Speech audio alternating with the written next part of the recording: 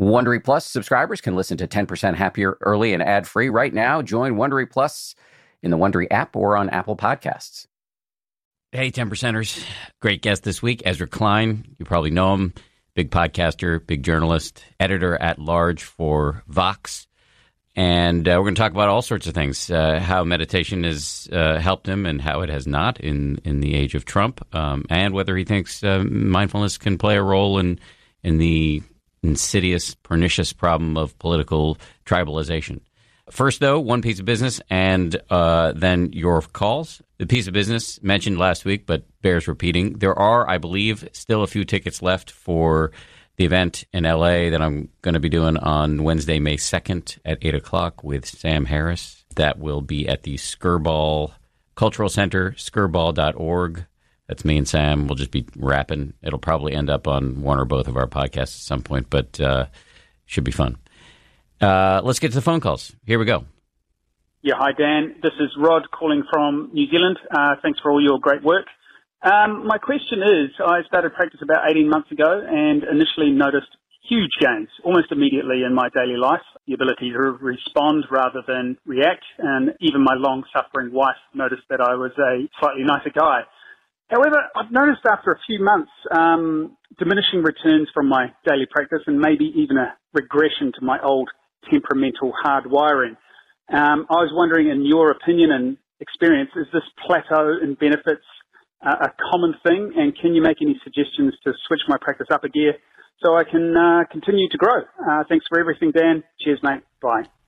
So cool that we've got anybody in New Zealand who's interested in the 10% happier stuff. That's just awesome. I should have given the caveat, which you guys are kind of used to by now, but I always have to say it. I answer these questions to the best of my ability. I don't hear them beforehand. I'm not a meditation teacher, not a mental health professional, just a reporter who happens to meditate, doing his best. So that being said, I do have some thoughts, for what they're worth, on your perceived predicament. One is that, the meditation practice doesn't, in my experience, go in some, straight, uninterrupted line toward nirvana. It's, you will hit peaks and valleys, regressions, plateaus. Again, perceived peaks and valleys, regressions, plateaus, sprints, where you feel like you're making all sorts of progress. But it's so multifactorial. The practice itself is, mysterious in how it plays out in any individual mind. It can be affected by so many exogenous factors going on in your life that you may or may not even be aware of. I'm certainly not aware of them.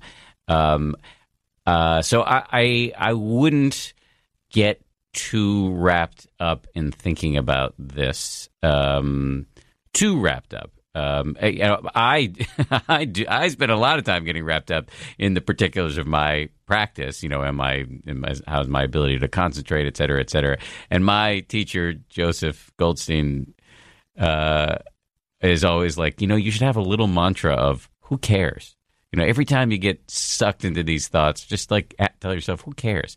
This is just a waste of time. He calls it the playing and replaying of the quote unquote practice assessment tapes. Waste of time, largely, not entirely, but largely. It's not necessarily bad to have some critical thinking about your practice, but it can tie you up in unnecessary knots. And it sounds to me like you're really focused on how it's playing out in your actual life. And again, you made a bunch of progress. Your wife apparently noticed it. That's all great. But it doesn't mean you're going to be perfect. And some weeks, depending on what's going on, you may even be worse than you ever were. But that's just there's so many reasons for that. And it doesn't in any way suggest to me that you should give up on the practice. But to get to your actual question, how can you shake things up? Well, I think that's a constructive thing to look at. And there are lots of things. The first thing that comes to mind is to toy with more meditation. That could either mean more formal meditation, just boosting your daily dosage of seated meditation. If you feel like that's that is not feasible given your schedule, I totally understand that. So I would say then maybe experimenting with meditation what we call at 10% Happier free range meditation, turning the washing of the dishes or the walking between meetings or even the driving of your car or even the using of your phone into little meditation, into mindfulness exercises, because this can do something really important, which is to take the practice out of the formal sessions and into your life, which is, of course, the point.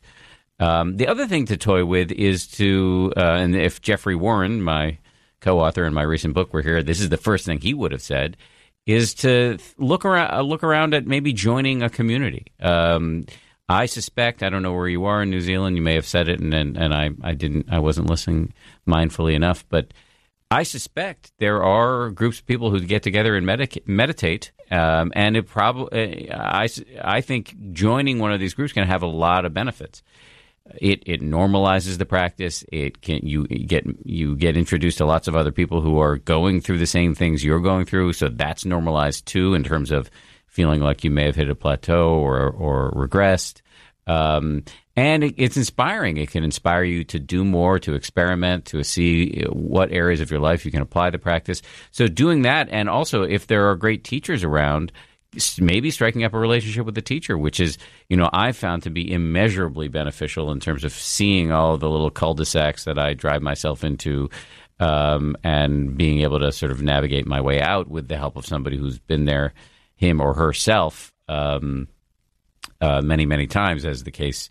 Often these very experienced teachers have all of these little problems that we've bumped into. They've experienced thousands and thousands of times, and so they can really give you great advice about how to get out of it. So those are just some thoughts about how you can possibly shake things up a little bit. And I admire your instinct rather than just giving up. All right, call number 2. Hello, Dan. This is Tom from Canada, and if this is on the air, hello, fellow meditators as well. I've been meditating now for the last 6 months using your app. I've just started listening to the podcast, so please excuse my ignorance if this question has been asked before. But from an athlete's point of view, and mainly a golfer's point of view, how does somebody get in, or is it possible with meditation to get in the zone, quote unquote? I've heard about visualizations while you're meditating, and I heard about just an essence of calming yourself down. But is there an aspect of meditating that could basically be beneficial before a round to calm the nerves and kind of keep you in the moment, or even during the round that could keep you in the moment? So curious about your thoughts, and I'll keep listening to the podcast. Take care. Thanks. Bye-bye. Thanks for the call. I'm going to profess just utter ignorance here, not only about athletic performance, because I'm not a great athlete, but specifically about golf. I actually grew up on the back nine of a golf course, but we were not members of that golf club, and I therefore never really learned how to golf. That being said, we have an excellent course on the 10% Happier with the guy named George Mumford, who is awesome in every way, and was the meditation teacher for the Chicago Bulls and the LA Lakers during their respective championship runs, and to this day works with all sorts of athletes. And if memory serves, what he says is that meditation cannot magically put you in the zone, but it will make you, quote unquote, zone ready. So puts you in the zone where you're most likely to get into the zone. So what kind of meditation would I do? You mentioned two scenarios. One is calming nerves beforehand, and the second was improving performance during. If my memory serves of what you said during your voicemail. So now I'm just going to speak from my own experience as somebody who has extremely limited athletic experience. With the guidance that you actually go check out the course from George Mumford. So here we go. What I would do beforehand is I find that focusing on the breath, for me, is the most calming. In particular, the breath as it enters and exits the nose. I find that to be the most calming. So I would find a quiet place or put on some headphones and do that as a way to calm myself. Although visualization is another thing I know many athletes do. I don't know enough about it to give advice. 2 previous podcast guests, however, it might be worth going back to listen to their podcasts, as I suspect they may have spoken about it. One would be George Mumford himself, who's been on this podcast, and Michael Gervais, I believe, who works with the Seattle Seahawks. in the actual game of golf or whatever you're doing, I do think one way to get yourself out of your head and into the moment is to quite literally use your body to bring your attention to the physical sensations, which are always with you, but we often ignore because we're stuck in our own head, spinning off into random thoughts or horrible projections into the future based on, all the terrible things that could happen to us if we missed this putt, blah, blah, blah. Just to come back to the feelings of your hand on the club, the feelings of your feet on the ground, wind, sun, all of that can just cut that cycle down. It's not magic, but it, in my experience, can help you just refocus on what's happening right now and pull you out of all of your phantasmagoric images in your mind. Hope that helps, but again, I admit my lack of experience. Okay, so let's go to Ezra Klein, our guest today. He is, as I said before, just a kind of really exciting, dynamic young journalist, for sure on the left. So just know that. So he approaches things from a pretty specific standpoint. He is the host of the Ezra Klein Show, which is a great podcast. There are lots of great podcasts within the Vox network, including one called The Weeds, which I really enjoy. He used to work for the Washington Post. He is now, his title at Vox is editor-at-large. He is very much in the daily sort of hurly-burly of politics in the era of Trump, and so it's intriguing to me to hear how meditation has been useful and also the limits of its utility. So here we go, Ezra Klein. From ABC, this is the 10% Happier Podcast. I'm Dan Harris. I always ask the same first question, which is, How did you start meditating? What happened? So I tried meditating on and off in college. I went to UC Santa Cruz. So, by the way, it's so weird to sit here with you because I feel like I know you because I've listened to your podcast so many times, and I feel the same. And I listen to The Weeds. Well, podcasting has that strange quality because it has this intimacy. Yes. And so when you meet people you listen to, you're like, oh, I've been inside your head for a very long time, or you've been in my head. Yeah. And then it's bad because they're almost inevitably a disappointment. well, I'll do my best. The podcast is it's putting the best face forward. Is it though? I mean, I think in virtually all of my work, I am a worse person than I am in my actual life, and in my podcast, I'm a better person than I am in my actual life. Unpack that for me. So, I'll take both sides of it. So, I feel that, and for those who don't know me, I do a lot of political writing and reporting. I think that in a lot of the commentary I do, in how I and others end up portraying myself on Twitter and on TV, I do a fair amount of cable news. I think those are spaces where I end up coming off more definitive and, in some cases, strident than I am, even as I'm trying to. I think those spaces have a flattening effect on a personality. I think it's true for me. I think it's true for a lot of the people I know who I also see in those spaces.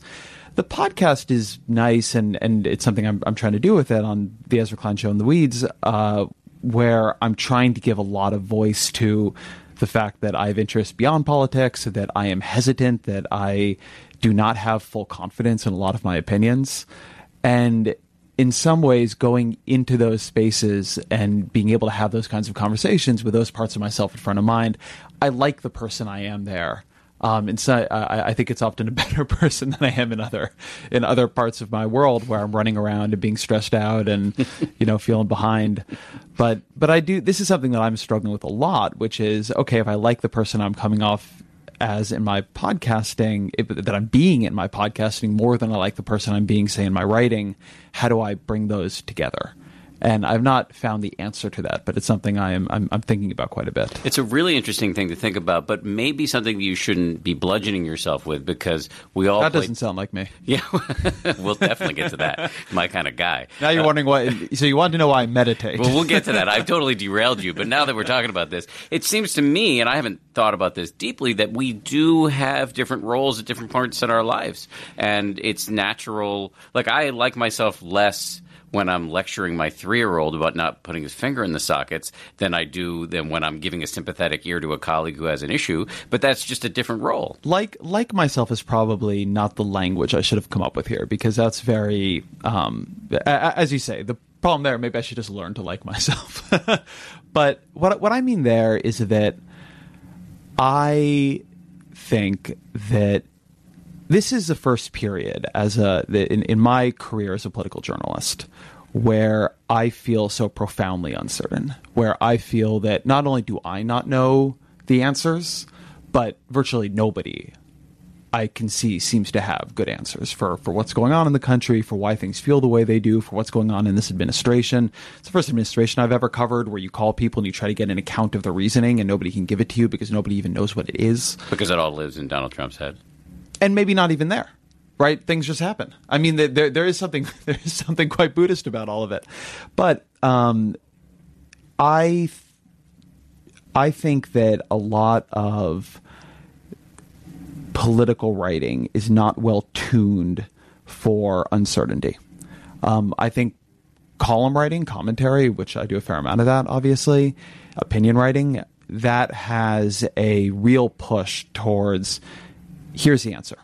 Here's my take on it.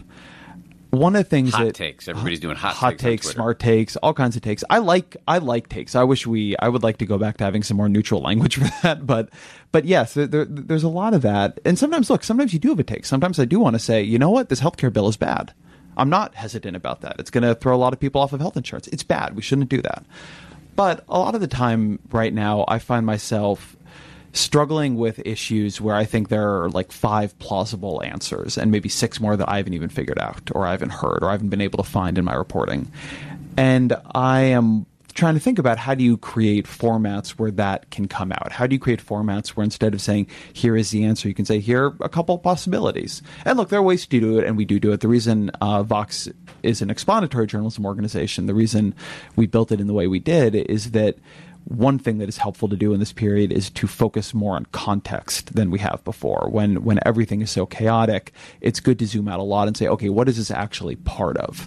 But putting aside the question of how it makes me feel about me, I just read a lot of commentary right now, and it feels like we are operating with old formats and models for a world that our level of certainty about it and our level of knowledge about it is a whole lot less than we like to pretend. Well, what would a new model look like? I mean, just spitballing here. So something I play around with doing sometimes when a new event happens, a big event happens, I do not have a good name for what this is, but just bulleted lists of thoughts. Instead of saying, instead of having a piece where you have a thesis and a reverse pyramid structure, or it's an opinion piece and you have a thesis up at the top and you're running through the argument getting down to the bottom, these are just 15 ideas.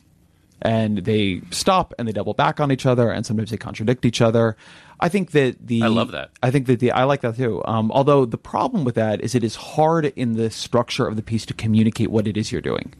Sometimes the intro, you come up with a rubric. Unless you come up with a rubric. But even so, the rubric will often be, well, here's some thoughts I have on this, which is fine. The readership figures it out, but it isn't as clean as I'd like it to be. Just I'm thinking, I don't know how to pronounce this guy's name, but there's an amazing TV critic for the New York Times, James Poniwosnik. Yeah. So he used to write for Time Magazine, and I've been reading his hot takes on TV episodes for a long time, and he used to end his like rapid reviews of episodes with what he called a hail of bullets. And he would just do what you just described, which is a hail of bullets, bullet points, a bunch of random thoughts. Some of them could contradict one another, but they were just like thoughts. What do you think makes a take hot?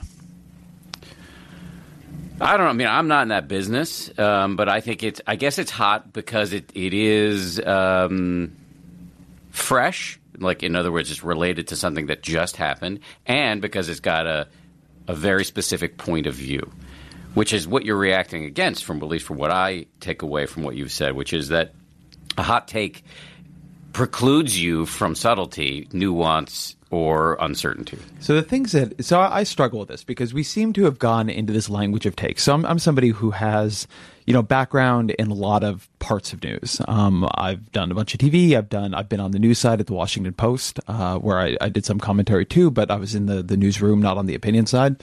And we've moved into this language of hot takes and smart takes, and I almost want to create a take taxonomy. Yeah. Like, to me, a hot take is a take that is too fast and underbaked, right? Which you get, something happens, everybody's got to come up with an opinion on it real quick, and you read some things. Sometimes people have a lot of knowledge about something, right? It's healthcare, and Sarah Cliff is writing a piece, and so that's Sarah Cliff is our healthcare reporter. She's amazing. She's great. And that's going to have a lot of knowledge to it. But if you don't, you can end up with the hot take, which is you are substituting the heat of your opinion for actual knowledge about the issue. Well, there's a smart take. There's a reported take. But I something about the take language bothers me, in part because I think a lot of news has more take in it than people admit. Mm-hmm. And this idea to call this thing over here takes is a way of denying that I don't love. But you're hearing me think this through. It's just language that sticks with me a little bit. I think you're onto something.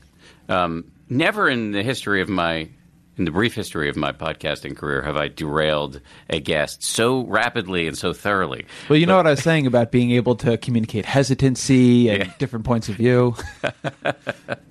So I cut you off at UC Santa Cruz, where you dabbled with meditation. So Santa Cruz it's a spiritual place. If you've never been there, it is. I think it has to be the most beautiful college campus in America. It is built in a redwood grove, where literally the rule is that no building can be more than 2/3 of the height of the tallest nearby redwood. Oh, wow. So, I mean, the redwood grove dominates. And when I was there, I read a lot of Thich Nhat Hanh and read about Buddhism and, tried to do meditation. But it didn't stick. I would say it only really stuck after I launched Vox, which was in 2014. And it stuck then because just launching and running Vox was incredibly, incredibly stressful. And I just needed not just meditation, but other things that would bring down my level of complete overwhelm and panic that I had at all times. And why were you overwhelmed and panicking? I understand why you were overwhelmed. There's a fragility to building something new.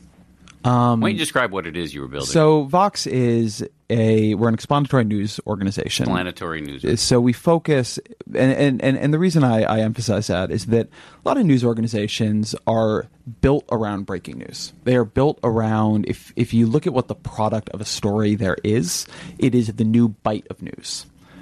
And that's a really important thing to do. It's something I've done before, and it's something that I admire today.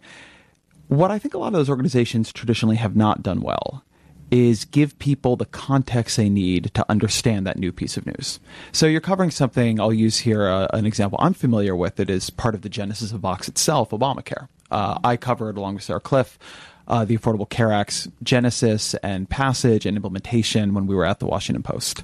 And something I always felt there was that not just us, but a lot of our friends in the media, we were doing a great job answering the question of what happened with Obamacare today. Like what happened with Obamacare in the last 8 hours. Every day, if you had come to Wonk Blog, which I launched at the Post, you would have gotten an answer on that, and I think it was a good answer. But when I would read the emails I got from people, they didn't actually want to. That's not a question anybody ever asks. They wanted to know, what was Obamacare? How did the subsidies work? And what we didn't have were real products that were easy to find and that were continuously updated, such that as we were iteratively covering a news story, we were able to give people the context, if they were coming in just right now, to understand the whole of the story. So Vox, in a lot of different ways, with a lot of different products and ideas in it, was launched to focus on that, was launched to focus on this question of, okay, when the news happens, can we build an organization that is dedicated in our workflows, in who we hire, in the products we build, in the formats we prize, to giving people that broader context. And so that's the idea of it. We've now been around for about 4 years. We have podcasts. We have, we're on YouTube. We're launching a Netflix show. There's a lot of great stuff happening. But I want to emphasize that because it's harder for you to do than me. But at least 3 of the podcasts I listen to regularly. Today Explained, which as of this recording is quite new, which basically explains, as the title would suggest, some big topic in the news on any given day. Your show, the Ezra Klein Show, and then The Weeds, which the aforementioned Sarah Cliff, Matthew Iglesias, and others, you often are on there, getting into the weeds of a policy issue. I find all of them useful in many ways. The Weeds, especially if I'm covering something like gun violence or whatever, to hear a detailed discussion of gun policy is just incredibly useful for me as a journalist. I think is useful for many people as a citizen. Thank you. So anyway, you guys are doing a lot of stuff, a lot of great stuff. So I appreciate that, and I'll slip you the 20 after the show. But so when we were launching it, and it doesn't feel this way now because now we're a bigger organization, but I found the experience of launching something like that and going through the rapid growth. So within less than 4 years, we grew from 0 people to over 100. I found the experience of launching that to be just very nerve-wracking. And one, you're always dealing with the distance between the thing you've built in your head and the thing you actually have at that moment, right? It takes time to build an organization. And so particularly when I don't want to say particularly, I'm sure this is true in a lot of different industries, but Vox, as one of the people who came up with the vision for it, you have to build to be able to execute on that vision. So one, I found there to be just a lot of stress in all the things that I wanted us to do that we weren't yet able to do. Well, were you you were the editor-in-chief, but were you the CEO of? So Vox Media, our parent company, has a CEO, but in terms of Vox.com, I was the operationally top manager. So any problem that did not get solved eventually came to me. Yeah, that doesn't sound fun. Well, there are different personality types. Vox, I stepped down as editor-in-chief about, I think probably now 4 or 5 months ago, and our editor-in-chief, Lauren Williams, is an amazing manager. And there are things that I do that are fun to me that Lauren would hate. There are kinds of stress I handle well that are not her favorite thing. But she really enjoys the work of managing people. And I enjoy some of the work of managing people, but I don't really enjoy the work of organizational design once it got too big. So I found running Vox, I had managed at the Post. I managed roughly 7 or 8 people ultimately. And I really liked that. And I really liked managing until it got to like 30, 40 people. And at a certain point, when it's not too big, you're actually managing the product. You're managing people through managing the product, managing people through assigning articles, through editing articles. And I have a lot of thoughts about that, and I like doing that. When it got to the point where you're managing the managers of managers, that's an incredibly important thing to do. I will not brook for a second any criticism of middle managers or managing the people who dismiss management books. Managing is a really important thing to do well. But it wasn't a thing that I think I did uniquely well, and it wasn't a kind of stress that I held well. So I can go on cable news or talk in front of a lot of people or write a big piece, and I'll handle that stress very well.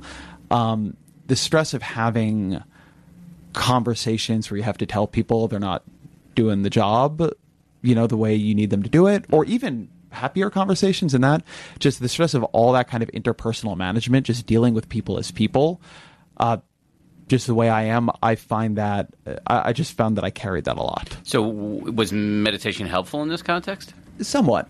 I ended up finding meditation to be more interesting than helpful, if that makes sense. I really like it. I'm a big user of as I've told you before, of the 10% Happier app. I like reading books about it. And I find it I find mindfulness really interesting. And that act of seeing what is really happening in my own head. I can't say that I find it calming. It doesn't have the effect that it often sort of gets touted as having, and I'm not sure that's a bad thing. And who knows? Maybe I'm onto something to something you say, oh no, that's the way it was always supposed to be. But I sort of started it because I thought it would help me manage my stress, and it didn't do that much of that, but it helped me see what was going on in my own head a lot more clearly. And that had a different value. And I find it as an act, I find it pleasurable and a way of pulling back time for myself. And so it's become a big part of my life. I really want to do a silent retreat, which I haven't done yet, but that I'm excited for. You should. I think, given what you're describing, I would argue that you should investigate that, and I guess offline I can help you think about how to do that. But I want to go into what you just said about clarity as opposed to calm. I've thought about this and written about it a little bit, but I wouldn't call myself an expert. But my experience, the calm comes through the clarity. So that a lot of people get into meditation because they want to be calm. In fact, there's an incredibly popular meditation app called Calm. And I think that's very wise marketing because people don't feel calm. They feel the opposite of calm, and they want to get back to some sense of serenity. But in my understanding of Buddhist-based or secular mindfulness meditation, the goal isn't to feel any specific way. The goal is to feel whatever you're feeling clearly so that it doesn't own you. And it is that clarity and the lowered volume on the internal chatter, or even if the volume isn't down, you're less susceptible to being carried away by the internal chatter. That leads to a different kind of calm, not sitting on a mountaintop in a loincloth calm, but calm because you're not so owned by whatever neurotic impulse is flitting through your brain. I didn't find, and I still haven't found, I think, that it gives me that freedom. And, so I had on my podcast, I see Robert Wright's Why Buddhism is True up there. Yeah. And, Great and book. I like Bob a lot, and I really, really like that book. And that book has ended up having, and it'd be interesting to talk with you about this, a different and kind of more profound effect on me as it has sat with me. I've been thinking about it a lot recently in non-Buddhist dimensions. But what I will say is that, and what I said to him was, in some ways I have found the act of meditation to be unnerving. Really confronting how little control I have over what's going on in my head, really observing that and not quite being able to take control over it has been, it's a profound thing to realize.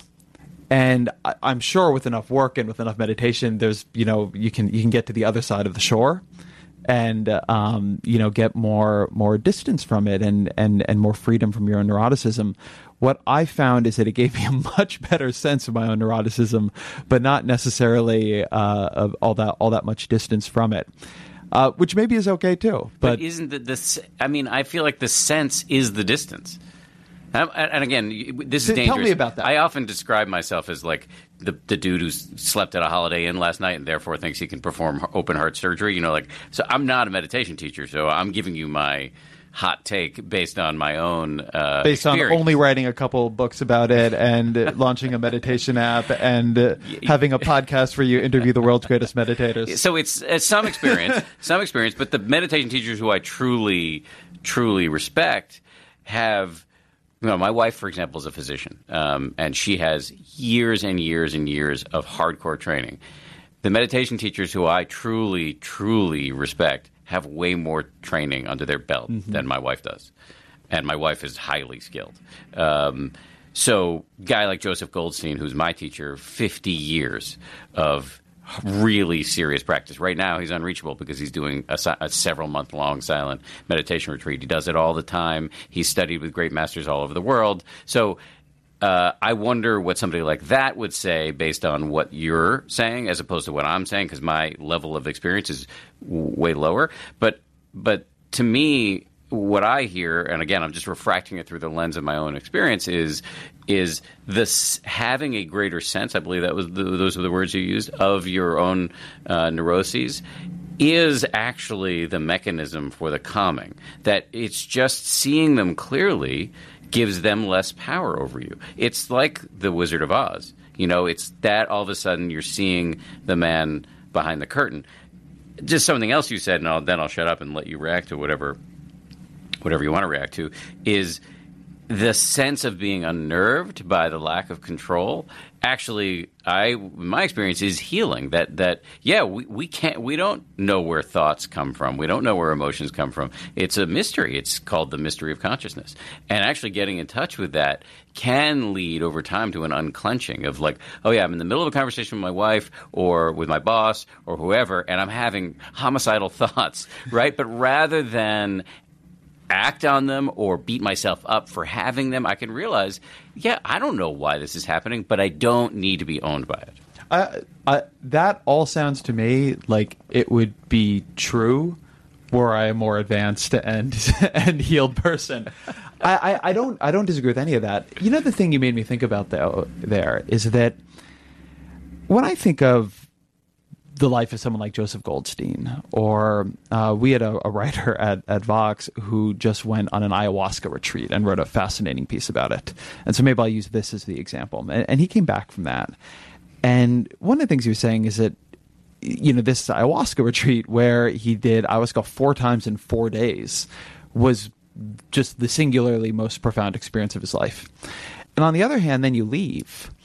And after having this very, very, very intense confrontation with your own ego, with your own psyche, watching yourself dissolve before your very eyes, then you come back into the world that is constantly reinforcing a particular story of yourself to you. You come back into the world and somebody's like, hey, where's the piece on your ayahuasca retreat?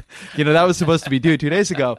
You know, and now speaking from my own life, like your dogs need things and it's just life has a lot going on in it.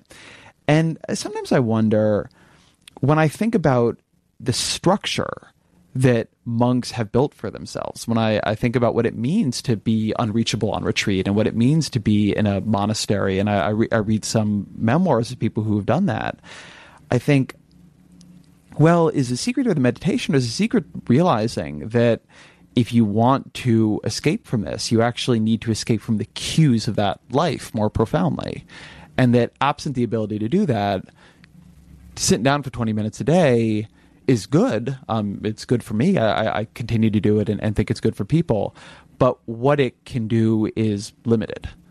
That's a question that I struggle with. I've come to think a lot more about the cues we all have in our lives and the ways in which they reinforce a certain story of our ego and reinforce certain feelings.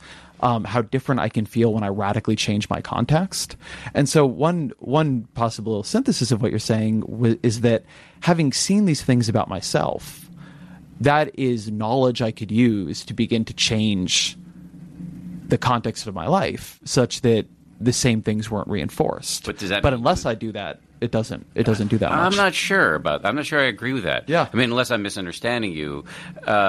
I'm thinking of what coming to mind is this old Zen parable about a older monk who has spent a lot of time meditating but hasn't gotten enlightened and is kind of frustrated about that. And he declares that he's going to hike up a mountain and meditate until he gets enlightened, and that's it. And on his way up, he passes another monk who is enlightened, and he asks the guy, hey, the guy's carrying like a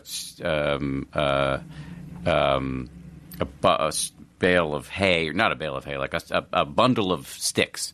And the guy says to him, what is enlightenment? The unenlightened monk says to the guy with the sticks, what is enlightenment like? And the guy drops the sticks. And then the guy says, well, what do you do then? And he picks up the sticks and keeps walking. And similarly, there's another Zen, I think there's a bunch of, somebody will correct me on Twitter if I'm wrong about this, but there's a famous set of Zen paintings, shows a guy with some cattle, I think, and it has something to do with enlightenment. But the punchline is, at the end, you go to the market. In other words, you don't have to withdraw from life so thoroughly that the cues are all gone. It's just that you're relating to the cues differently. And I don't know that you ever I don't know that it's possible for somebody in our position to ever so thoroughly relate to the cues differently that we are what would be described as enlightened. But that's why I like the whole 10% thing, because over time you're developing the skill of not being a rat in a maze, not being a robot controlled by a malevolent ego. You know, that actually the various stimuli and triggers in your life can actually be surfed in a more supple way, and over time you just get better and better at it. I buy all that, and I very much do not want to be taken the position that unless you're going to go devote your life to a Zen monastery, that there's nothing you can do about any of this. I'm one thing I should say is, in all of this, where you've said a number of times here, like, look, you're not a meditation master.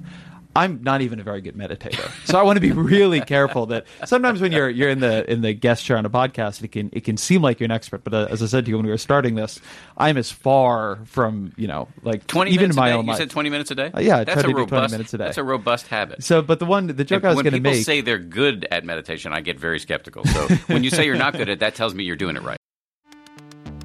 You can count on T-Mobile to help keep you connected after investing billions to light up their network from big cities to small towns. T-Mobile is America's largest 5G network. Plus, when you switch to T-Mobile, families and small businesses can save up to 20% versus Verizon and AT&T. Visit your neighborhood store or T-Mobile.com to switch. Plan savings with T-Mobile. Third line free on essentials via monthly bill credits versus comparable available plans. Plan features may vary. Credits stop if you cancel or change plans.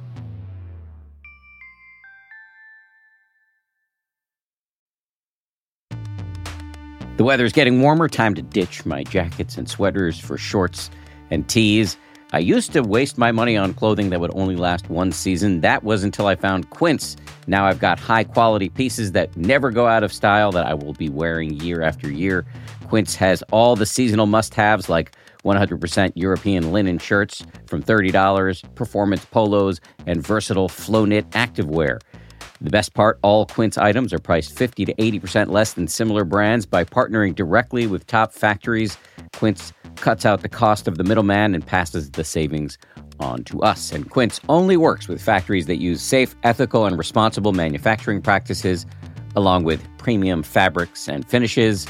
I just made a big order at Quince.com. I got 2 pairs of sweatpants that I've just had for like a week, and I already love them. I'm wearing them all the time. Sweatpants are a huge deal to me because I work from home and I want to look reasonably good, in front of my wife and stuff, but I want to be comfortable. And the Quince sweatpants do the trick. For me, the bottom line is they've got good looking stuff at low prices. Not a bad recipe. You should go ahead and upgrade your wardrobe. Go to quince.com/happier for free shipping on your order and 365-day returns. That's QUINCE.com/happier to get free shipping and 365-day returns. Quince.com/happier.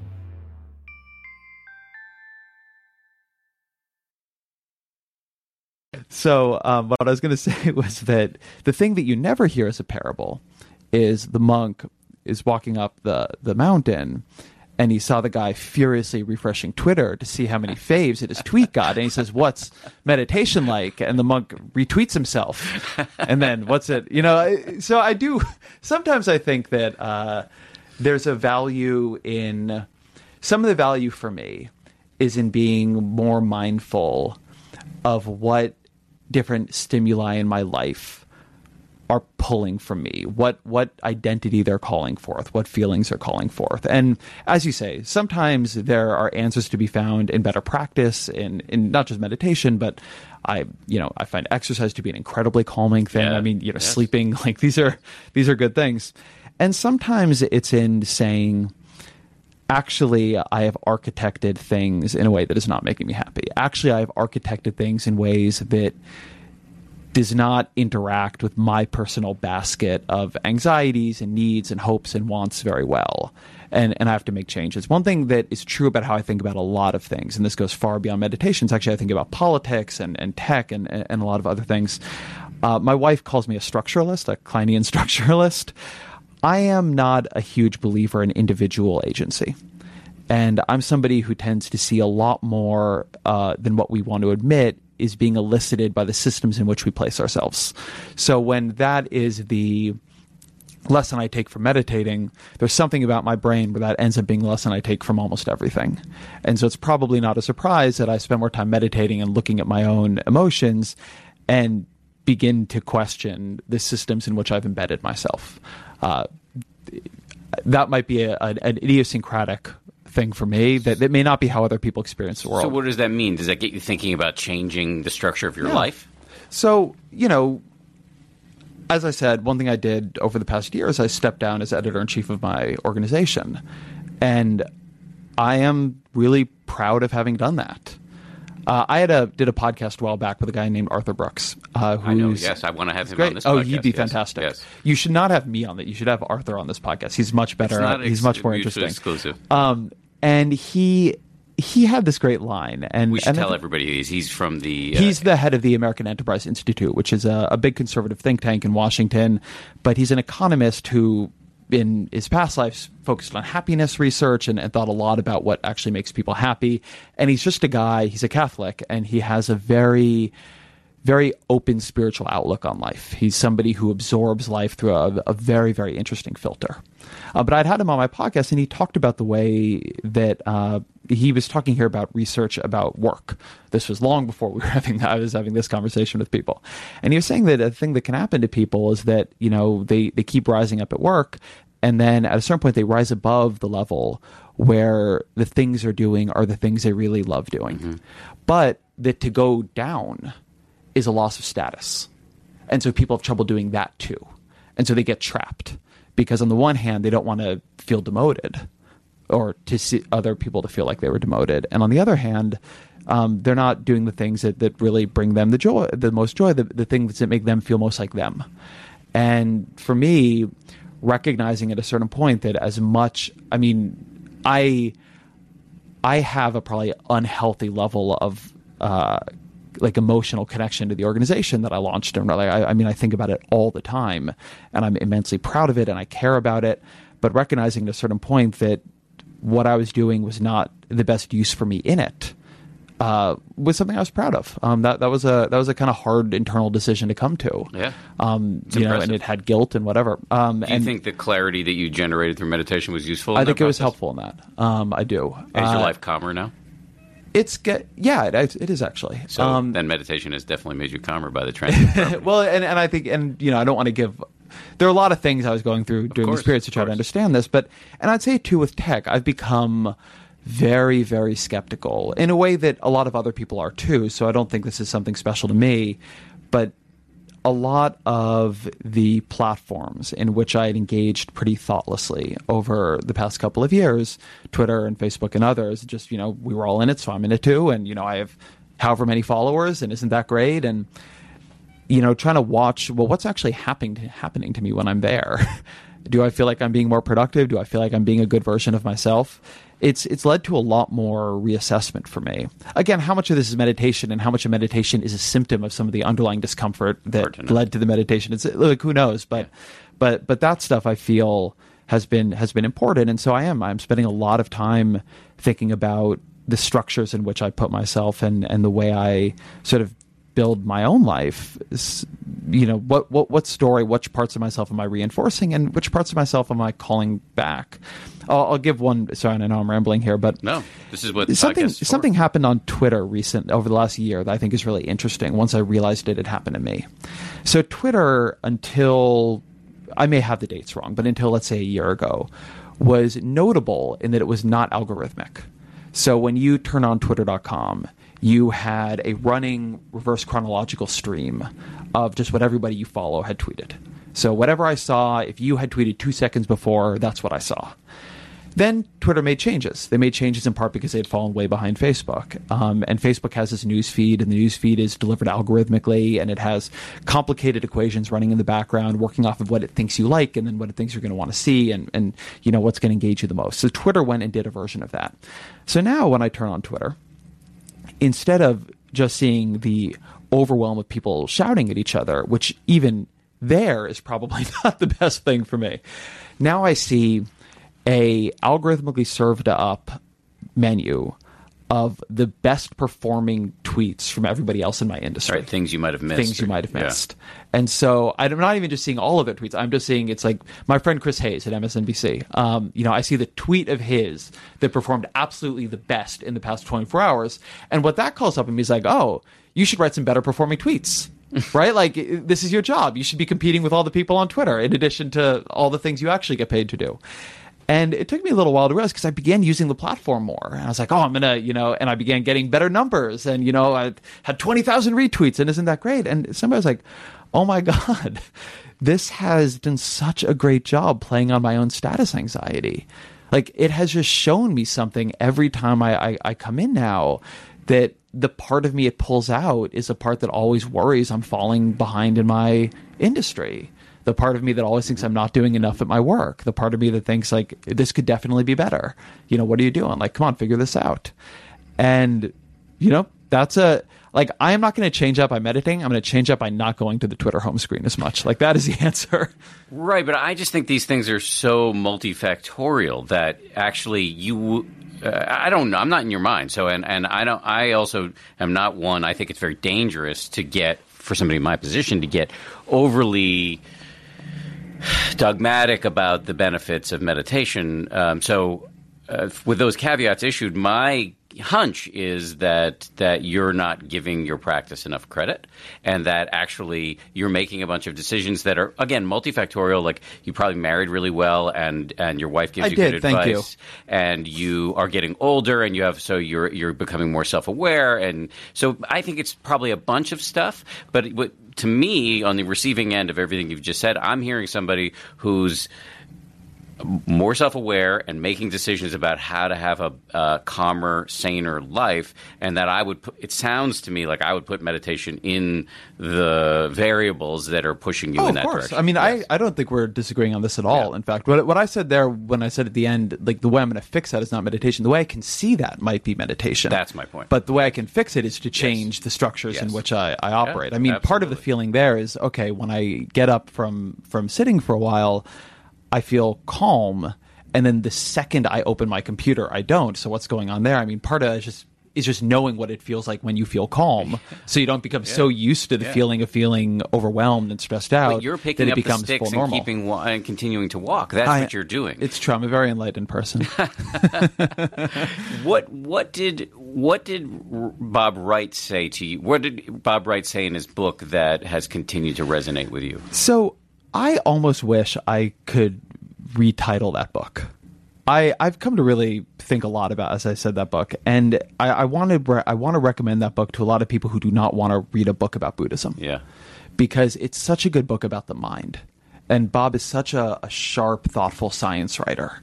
And the thing I've been thinking about with that book is, in the line of work I'm in, you end up considering a lot of ideas and hearing about a lot of ideas that are meant to solve, on some really fundamental level, the fact that just like things feel kind of shitty all the time. Like, they feel economically shitty, they feel, they feel politically shitty.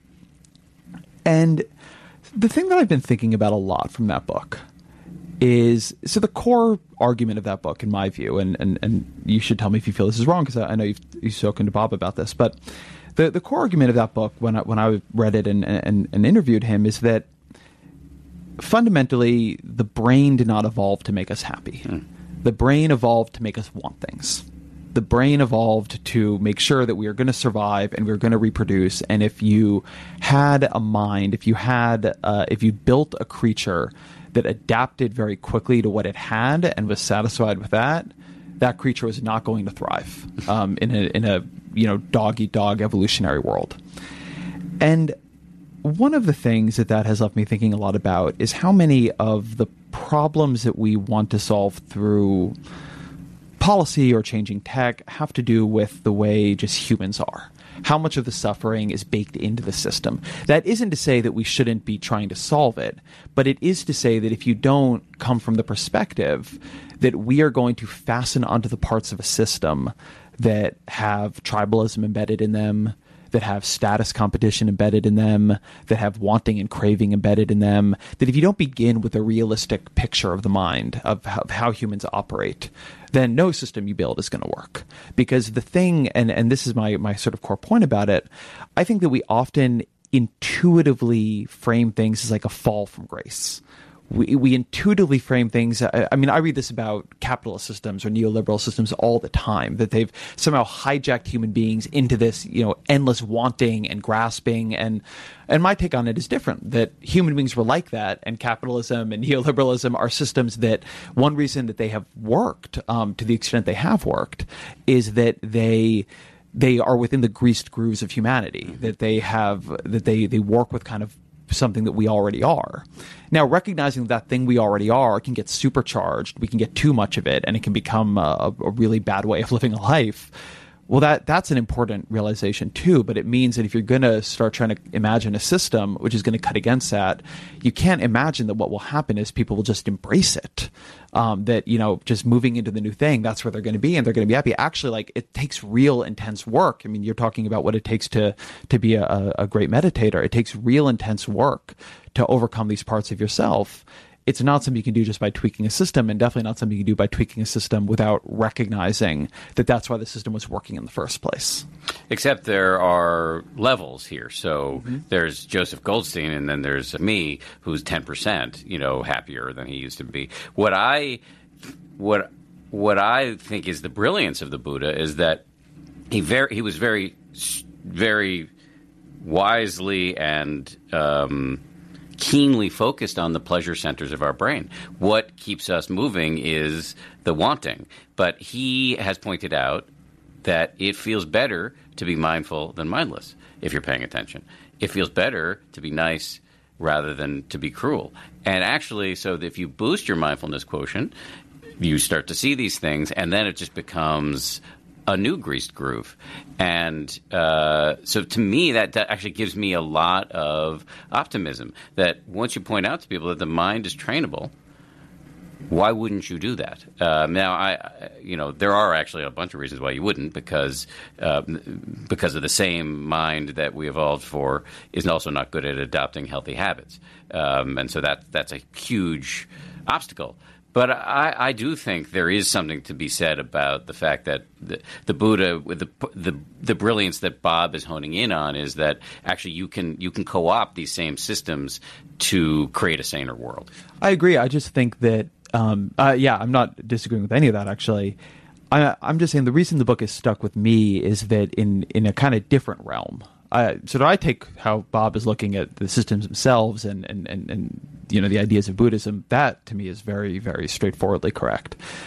But it's been helping me think about other spaces of reform. I'll give you an example. That's what I'm saying. So, in other systems of reform, you can bring this spirit. Yes, but I think that the hard part is that the way dialogues about reform happen very rarely has this spirit. The way dialogues about reform happen almost always has implicitly that we have, for reasons that are hard to understand or possibly related to malign forces that are, controlling everything behind the scenes, we've just completely screwed up. We have lost touch with ourselves. We are not doing the thing that would obviously be better for us to be doing. We just need to do the thing that would obviously be better. And I don't mean to get too much into sort of 70s personal transformation stuff, but I think a lot of these things need to have more of a sense of, well, why do human beings end up choosing the systems we do? Why, if this is so obviously better, hasn't it just won out on its own? And it's because we're not built to be happy. We're not built to pursue happiness in that way. I'll give you an example. So I read a book recently I really enjoyed and would recommend to people who enjoy this podcast called Lost Connections by Johann Hari. And the book is... he suffered from and suffers from very, very deep depression. And the book is about trying to re-understand a lot of depression as a function not just of individual chemical imbalance, but how society is structured, individual things that are happening in people's lives. Understanding depression is contextual, not just chemical. On some level, that's obviously true. And on another level, it's often forgotten. And appealing to you as a systems thinker. Appealing to me as a systems thinker. But, and I have a podcast with Johan coming out soon, and we talk about this in there. One of the places where I found the book frustrating is that there are a lot of things in it where it's like, well, look, if that's so much obviously better, and nothing's stopping people from doing it now, right? If it's so much better for people to spend time outside, and we could spend more time outside, most of us. I mean, there are a couple of us who can't, but if most of us could spend more time going to the park instead of watching so much Netflix or whatever, why aren't we? And in some ways, I think it can get looked at as too much of a mystery, when in fact, it's not that much of a mystery. It's, we, for whatever reason, we are not always built to do the things that would be better for us. And just starting with that idea, for me, absorbing that idea fully has made a lot of things that didn't make as much sense to me make more sense, and has helped me, I think, try to think about if you're going to do, I'm a big reformer myself. I have lots of ideas about how the world could be a better place, but if you're going to implement them, recognizing that you're often going to need to be working to pull people away from ways of approaching problems and ways of approaching their lives that are really deeply baked in. As you're saying, there's a lot of wisdom in Buddhism, but one thing that wisdom includes is that you got to practice a lot. You're trying to overcome something very deeply built into you. And that's difficult. And I think just beginning with a realistic appraisal of that difficulty is important. What do you think that you recently had on your podcast Tristan Harris, who I don't know, and actually I want to get him on this podcast, who's a former Google executive who's now started a group, something like Center for Humane Technology, something along those lines, designed to get technology working better for actual human beings. What, if anything, can be done in the spirit for you as a reformer to make technology more humane? And do you think any of the wisdom of the Buddha can be useful there? Ooh, so Tristan's, just for people who are not super familiar with it, Tristan, his basic argument is that what's happened is that Silicon Valley, sort of writ large, has built a lot of products that are designed to be addictive, that are designed with full knowledge of the ways a human, not full knowledge because we don't have that, but with a lot of knowledge about the ways the human brain actually works, what actually addicts it. So for instance, you're more likely to become addicted to something with variable rewards than something that always rewards you. You would not enjoy playing slots so much if it gives you a dime every time, but if sometimes it gives you $100 and then like a million other times it gives you nothing, it's very exciting. So his whole thing is that we are building these products to addict us. We are in these products, and they are doing things to like play on our status anxiety, to play on our sense of social obligation, to play on the way the human eye connects to color as opposed to grayscale, and all of it is leading to us ending up doing a lot of things that, in a kind of higher order, more mindful way, we actually wouldn't want to be doing. So how can you change that? He's set up this system, or the center, with some very, very, very good people to try to begin doing that research. He sort of has a 4-point plan, which I'm going to forget parts of it, but one of the things that he's doing that I think is really important, and if my hope for this comes from anywhere, it comes from here, is actually trying to change the cultural conversation around this. So yes, are there different ways that we could architect these platforms so that they're not quite as crazy making? There 100% are. A very good example is Facebook Messenger. When you use Facebook Messenger, it automatically creates what's called a read receipt. So you send something to your friend, and then your friend opens it. And as soon as they open it, they know, and it says a receipt has gone back to you saying they've read it. And that means that if you don't send anything back, they know you've read it and have now ignored them.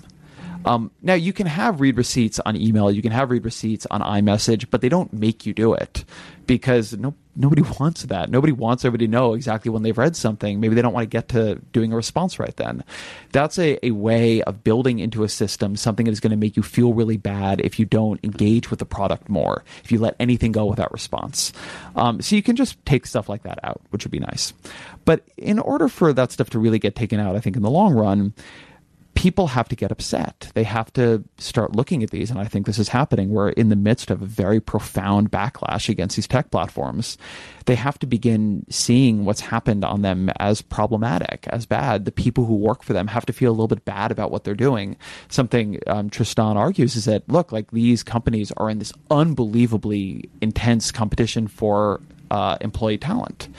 If the best people don't want to work at companies that they think aren't good for the world, well, that's going to force these companies to change as surely as anything else will. Mm-hmm. So part of it is actually first coming to some recognition that what's happening on Facebook, that what's happening on Twitter, that what's happening on Snapchat, what's happening on Instagram, that it's not random. It isn't just the way it is. The ways that we are interacting with the platforms are not just 100% our revealed preference. And that, we need to kind of step back and in a slightly more rational space, ask if these things are good for us. Now, beyond that, I'm not that optimistic about it. I think it's pretty hard. I've not heard any proposals for regulation that I think would work. I'm not sure I prefer politicians making some of the decisions about where I should be spending my time. I think that addiction is a very powerful thing, that we're getting better at eliciting in people. I'm very concerned about virtual reality from this perspective. I think that how good that's going to be in 20 years is something that our society is not prepared for at all. And, you know, I could see this going in a really bad direction. I don't think it's at all hard to imagine what I like to call the Ready Player One dystopia, where real life for a lot of people becomes quite a lot worse than virtual life, because virtual life is really built for their pleasure centers and built to give them purpose and built to make them feel, you know, you see this already happening with addictions to massive multiplayer online games. And I could imagine as that technology gets way better and way more omnipresent, this going in a really scary direction. So while I'm happy to see what's happening here, I don't have a plan, but I think hard problems, they don't have easy solutions, but they have to come from some kind of cultural understanding that there is a problem in the first place. So interesting. Do you think that, because I mean, as a proper structuralist, you're looking at like the onus that is on the companies to, or maybe even the government, to get involved and change the way these things are built. But what about on the user end? Is there, I mean, like, am I naive to think that maybe there would be a salubrious role that mindfulness or just little behavioral hacks that could play for the rest of us in terms of how we use this stuff? I mean, well, expand that. Tell me. Well, for example, we have. I'm not great at this stuff because you were talking before about like refreshing your tweets to see how many likes you get. I totally do that, so it doesn't really be up front with I didn't say I didn't do that, just for the record. No. I think the implication was that you do. You know, there's I downloaded this at work. Now I'm blanking on the name about it, which I feel terrible about.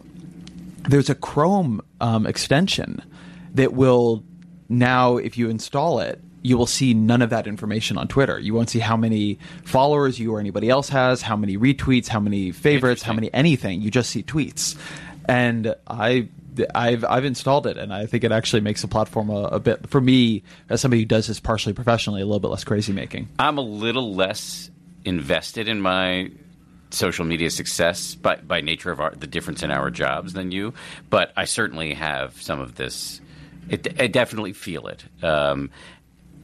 But I guess, so for example, on the 10% Happier app, there's this great little meditation, and I want to do more on this, from a teacher named Alexis Santos. And he talks about using your phone mindfully. Just like the simple act of, while you're engaged with whatever you're doing on the screen, just to feel the heft of the thing in your hand.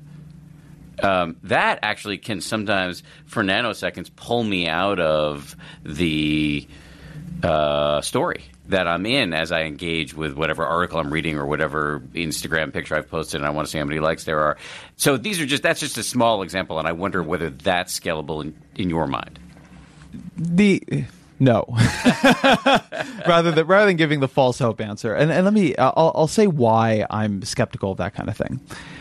When you think about not just these platforms, but a lot of problems we have, it is a case that some amount of people are very invested in solving problems for themselves and maybe or maybe not for others. So there's some number of people who are like, you know what? I do not like the way I feel when I'm on Facebook. I don't like the way I feel when I'm on Snapchat. I got to figure this out. And they turn on, they're already somebody who has downloaded a 10% meditation, 10% Happier meditation app.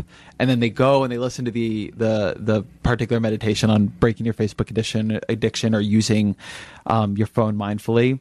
And they begin to implement that or try to implement that. And maybe it works or maybe it doesn't. I'm not that worried about those folks.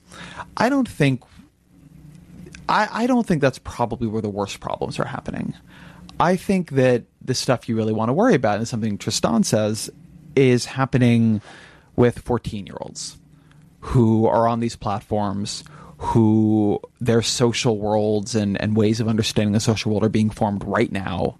Their sense of what is and isn't normal has not really solidified. They don't have a kind of before. When I say to you, I remember Twitter before the algorithm. Well, I also remember the world before Twitter, but a 14-year-old doesn't.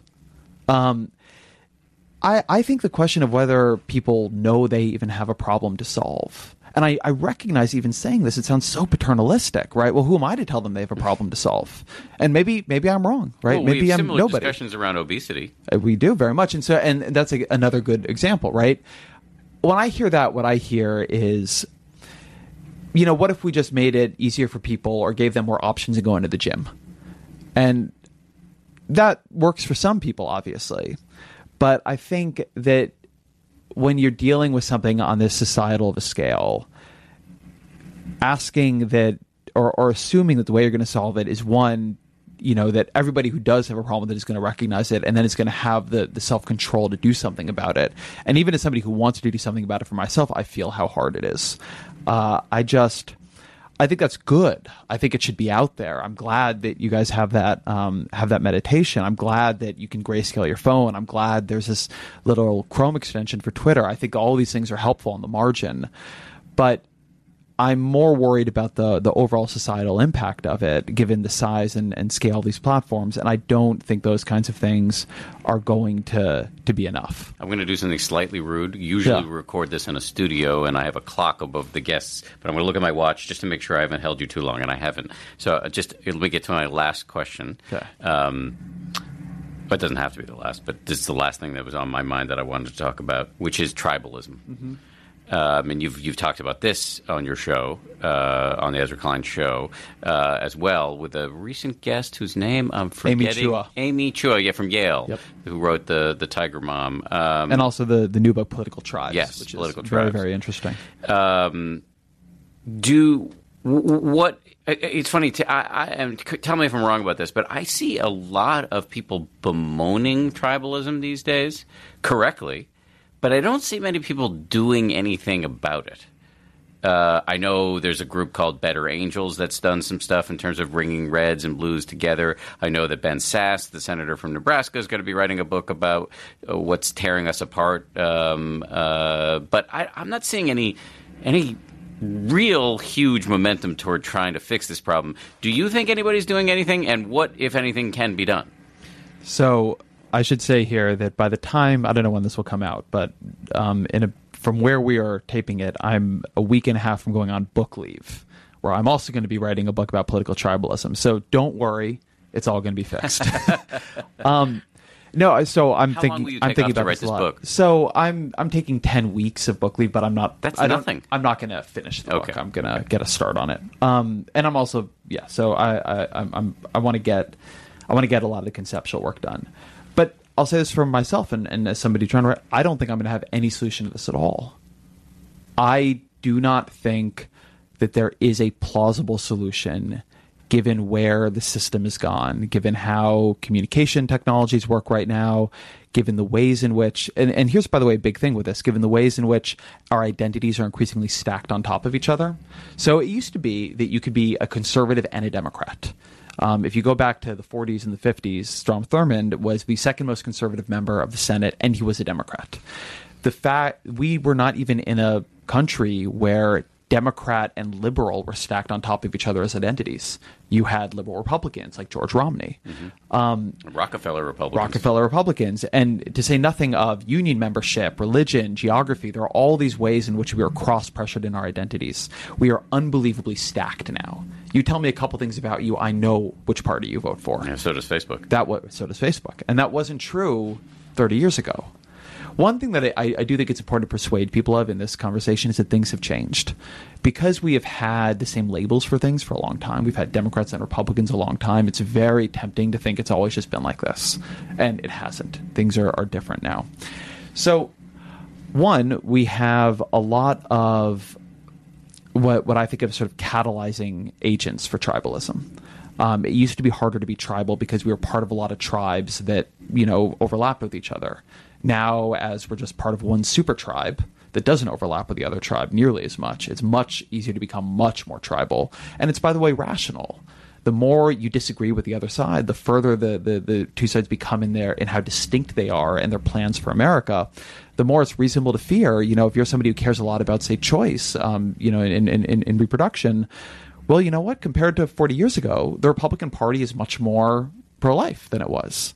And similarly, by the way, the other way around. If you had a lot of pro-life Democrats in 1990, you don't have them anymore. They're almost all gone. So if you care a lot about that from the pro-life side, then it's rational to be more concerned about the other party. So something happening is that our tribalism isn't just us all being jerks. It's also us responding somewhat accurately to a system in which the other side is becoming more culturally different from you, more ideologically different from you, and more demographically different from you. That's another piece of this that's really big. And geographically different. We're self-sorting into different. We're self-sorting. Urban and rural is a huge divide in this country now. I'm very fixated on this number that I read in a book called How Democracies Die, and it's that I don't remember the starting point of this scale, but back in, I think it was the 40s or the 50s, the Democratic Party was 7% non-white, and now it's 44% non-white, and the Republican Party is still 90% white. And so the parties used to be much more mixed demographically. Now they're very, very different demographically. And people have very deep demographic anxieties when they look at another side and see folks who don't look like them gaining power. That's what Amy Chua's book is about. We see this in society after society all across the world. So the thing I want to say that, one, yes, this is a problem. It's a bigger problem than it was. It is becoming a bigger problem. Two, no, nobody's doing anything of a scale that would solve it. And nobody, and as this is somebody doing a lot of research in this space, nobody even has a remotely plausible sounding solution. Forget one that is going into execution or implementation. And that includes people who've been writing books on this. I've been reading all these books and they always end, I think this is a weakness in Amy Chua's book and others. They end with these calls for politicians to have more of a rhetoric of communal identity. Amy's book ends with an idea that, well, when we talk to each other one-to-one, we often are able to overcome our differences, which is great, but that doesn't scale. I don't think we know how to do this. The one thing I do think we know how to do is work on the other side of the equation. Something unusual about the American political system is that it does not work amidst very, very heavy tribal disagreement. Unlike other systems where the expectation was they would be polarized, and so a majority party can govern, and then, eventually they lose power to the minority party, and the minority party governs and becomes a majority.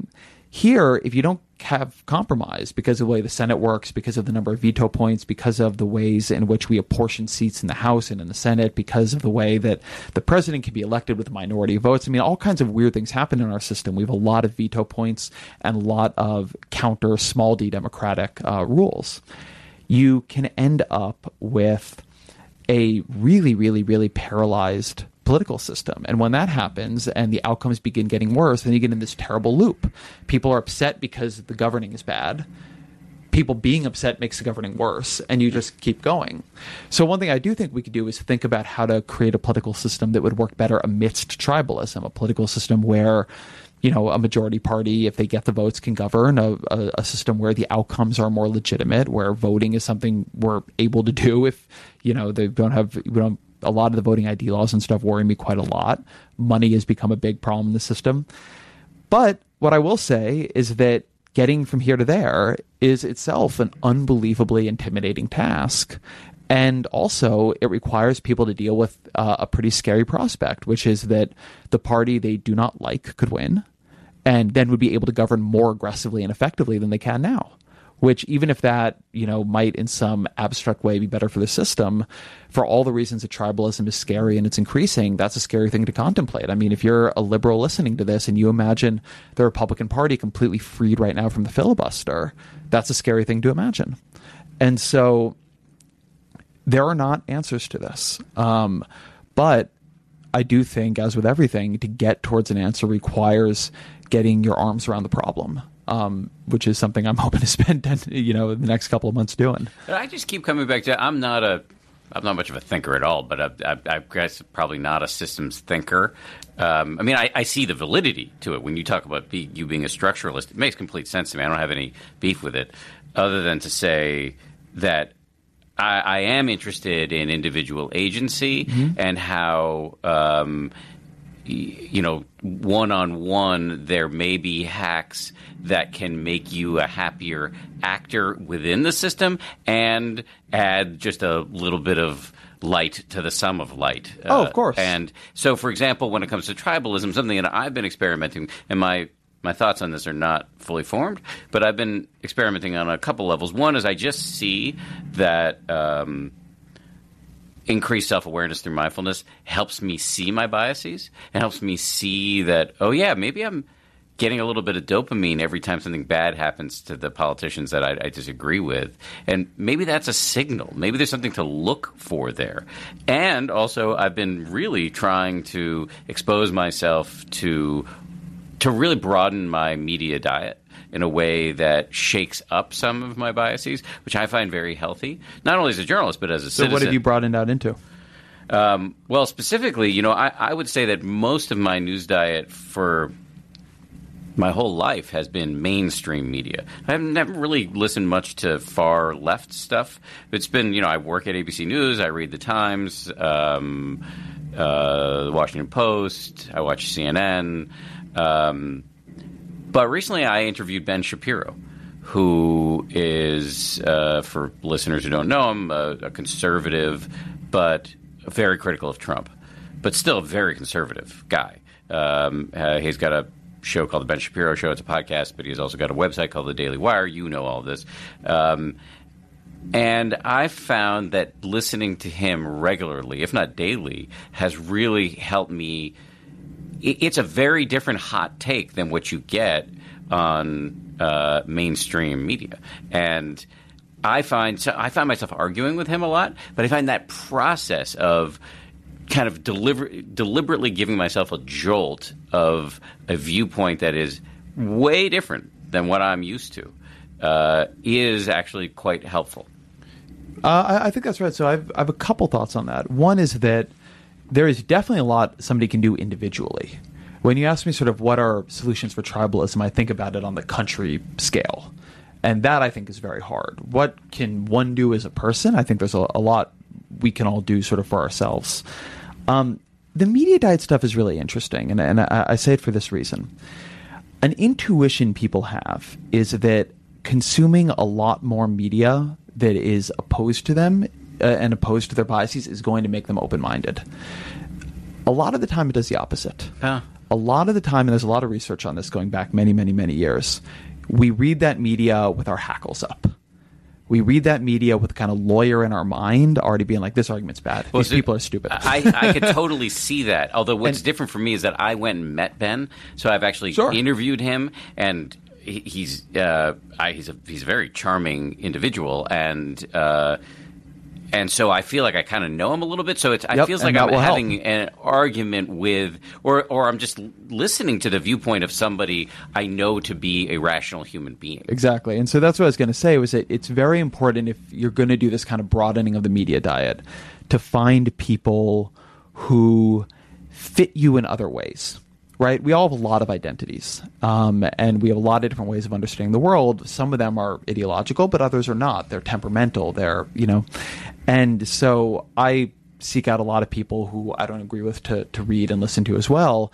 But one of the things I really try to do is make sure that they are folks who access the world in ways that I can listen to them. They're kind of in my tribe in another way. That, if they're constantly like being jerks to people who I like, I'm not going to be able to hear them well, right? I need people who are different than that.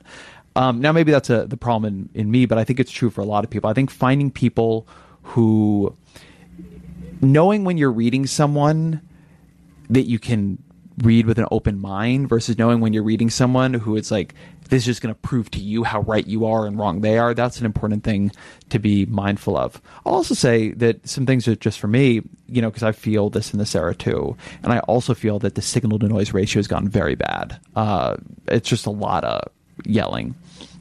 I'm reading a lot more books than I was a couple of years ago. I'm reading less news, actually. I think that as much as I write some news, and but I'm trying to expand out, and I think that you can really over-index on stuff happening in the Trump White House every day. the amount I end up reading about something Trump said that didn't end up mattering and never ended up happening, hell, the amount I write about that, it does not feel reasonable to me.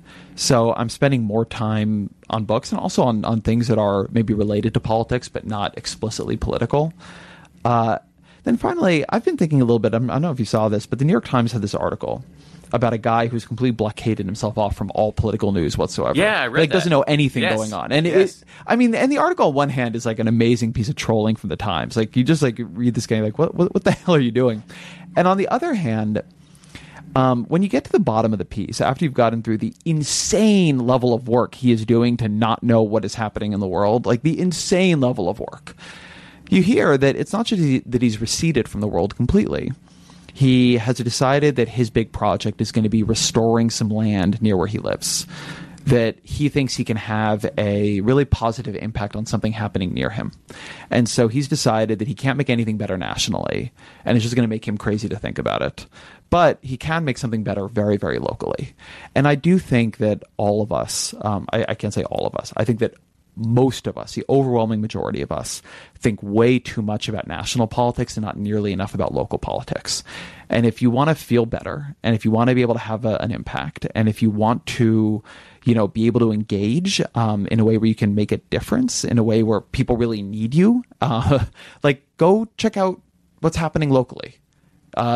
Run for office, go get involved, go volunteer. And I don't just mean volunteer work, I mean actual politics here. Local politics is often a whole lot more life-affirming than national politics, and it needs people engaged in it a lot more. We way underrate its importance. So that's a piece of advice I often give people, that I find the amount of time people are spending thinking about, like, what can they do about Donald Trump, good or bad, versus the amount of time they're spending thinking about what they can do in their city or in their town, when they really could do a lot in their city and in their town. And who knows, people start by doing something in their city and in their town, and they end up in Congress or they end up as senator someday. So I think that's a place where, asking yourself, are you giving too much attention to just national stuff that really it's a kind of tribal fear that is activating you, as opposed to a place where you can engage constructively and feel good about what you're doing? I think if people really look at that, it will lead them more towards state and local politics in a way that I think is healthy. It's a great place to leave it. I had high expectations. You've exceeded them. Thank you. So nice to meet you finally. It's great to meet you in person as well. And I appreciate I've learned a tremendous amount from your books, and I'm a great fan of the app. I told you when I came in, Jeff Warren is in my ears all the time. So I appreciate all you do. Okay, that does it for another edition of the 10% Happier podcast. If you liked it, please take a minute to subscribe, rate us. Also, if you want to suggest topics you think we should cover or guests that we should bring in, hit me up on Twitter at Dan B. Harris. Importantly, I want to thank the people who produce this podcast, Lauren Efron, Josh Cohan, and the rest of the folks here at ABC who helped make this thing possible.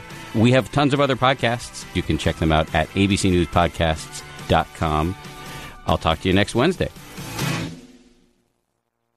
If you like 10% Happier, and I hope you do, you can listen early and ad-free right now by joining Wondery Plus in the Wondery app or on Apple Podcasts. Prime members can listen ad-free on Amazon Music. Before you go, tell us about yourself by filling out a short survey at Wondery.com/survey. Once upon a beat. Remember those stories and fables that would capture your imagination and you couldn't wait to see how they would unfold? And now, when you read them as an adult, you think, some of these old tales could use a fresh spin.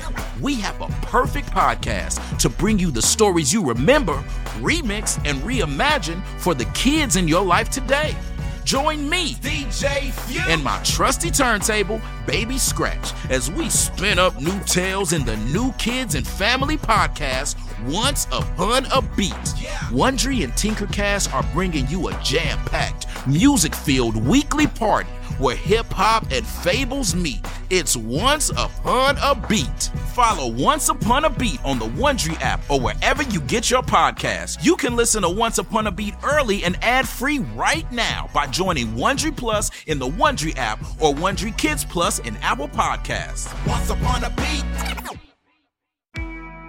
I'm Shimol Yai, and I have a new podcast called The Competition. Every year, 50 high school senior girls compete in a massive scholarship competition. I wouldn't say I have an ego problem, but I'm extremely competitive. All of the competitors are used to being the best and the brightest, and they're all vying for a huge cash prize. This will probably be the most intense thing you've ever gone through in your life. I remember that feeling because I was one of them. I lost. But now I'm coming back as a judge and also a kind of teen girl anthropologist. Because if you want to understand what it's like to be a young woman in America today, the competition's not a bad place to start. Hopefully, no one will die on stage tonight. From Pineapple Street Studios and Wondery, this is The Competition.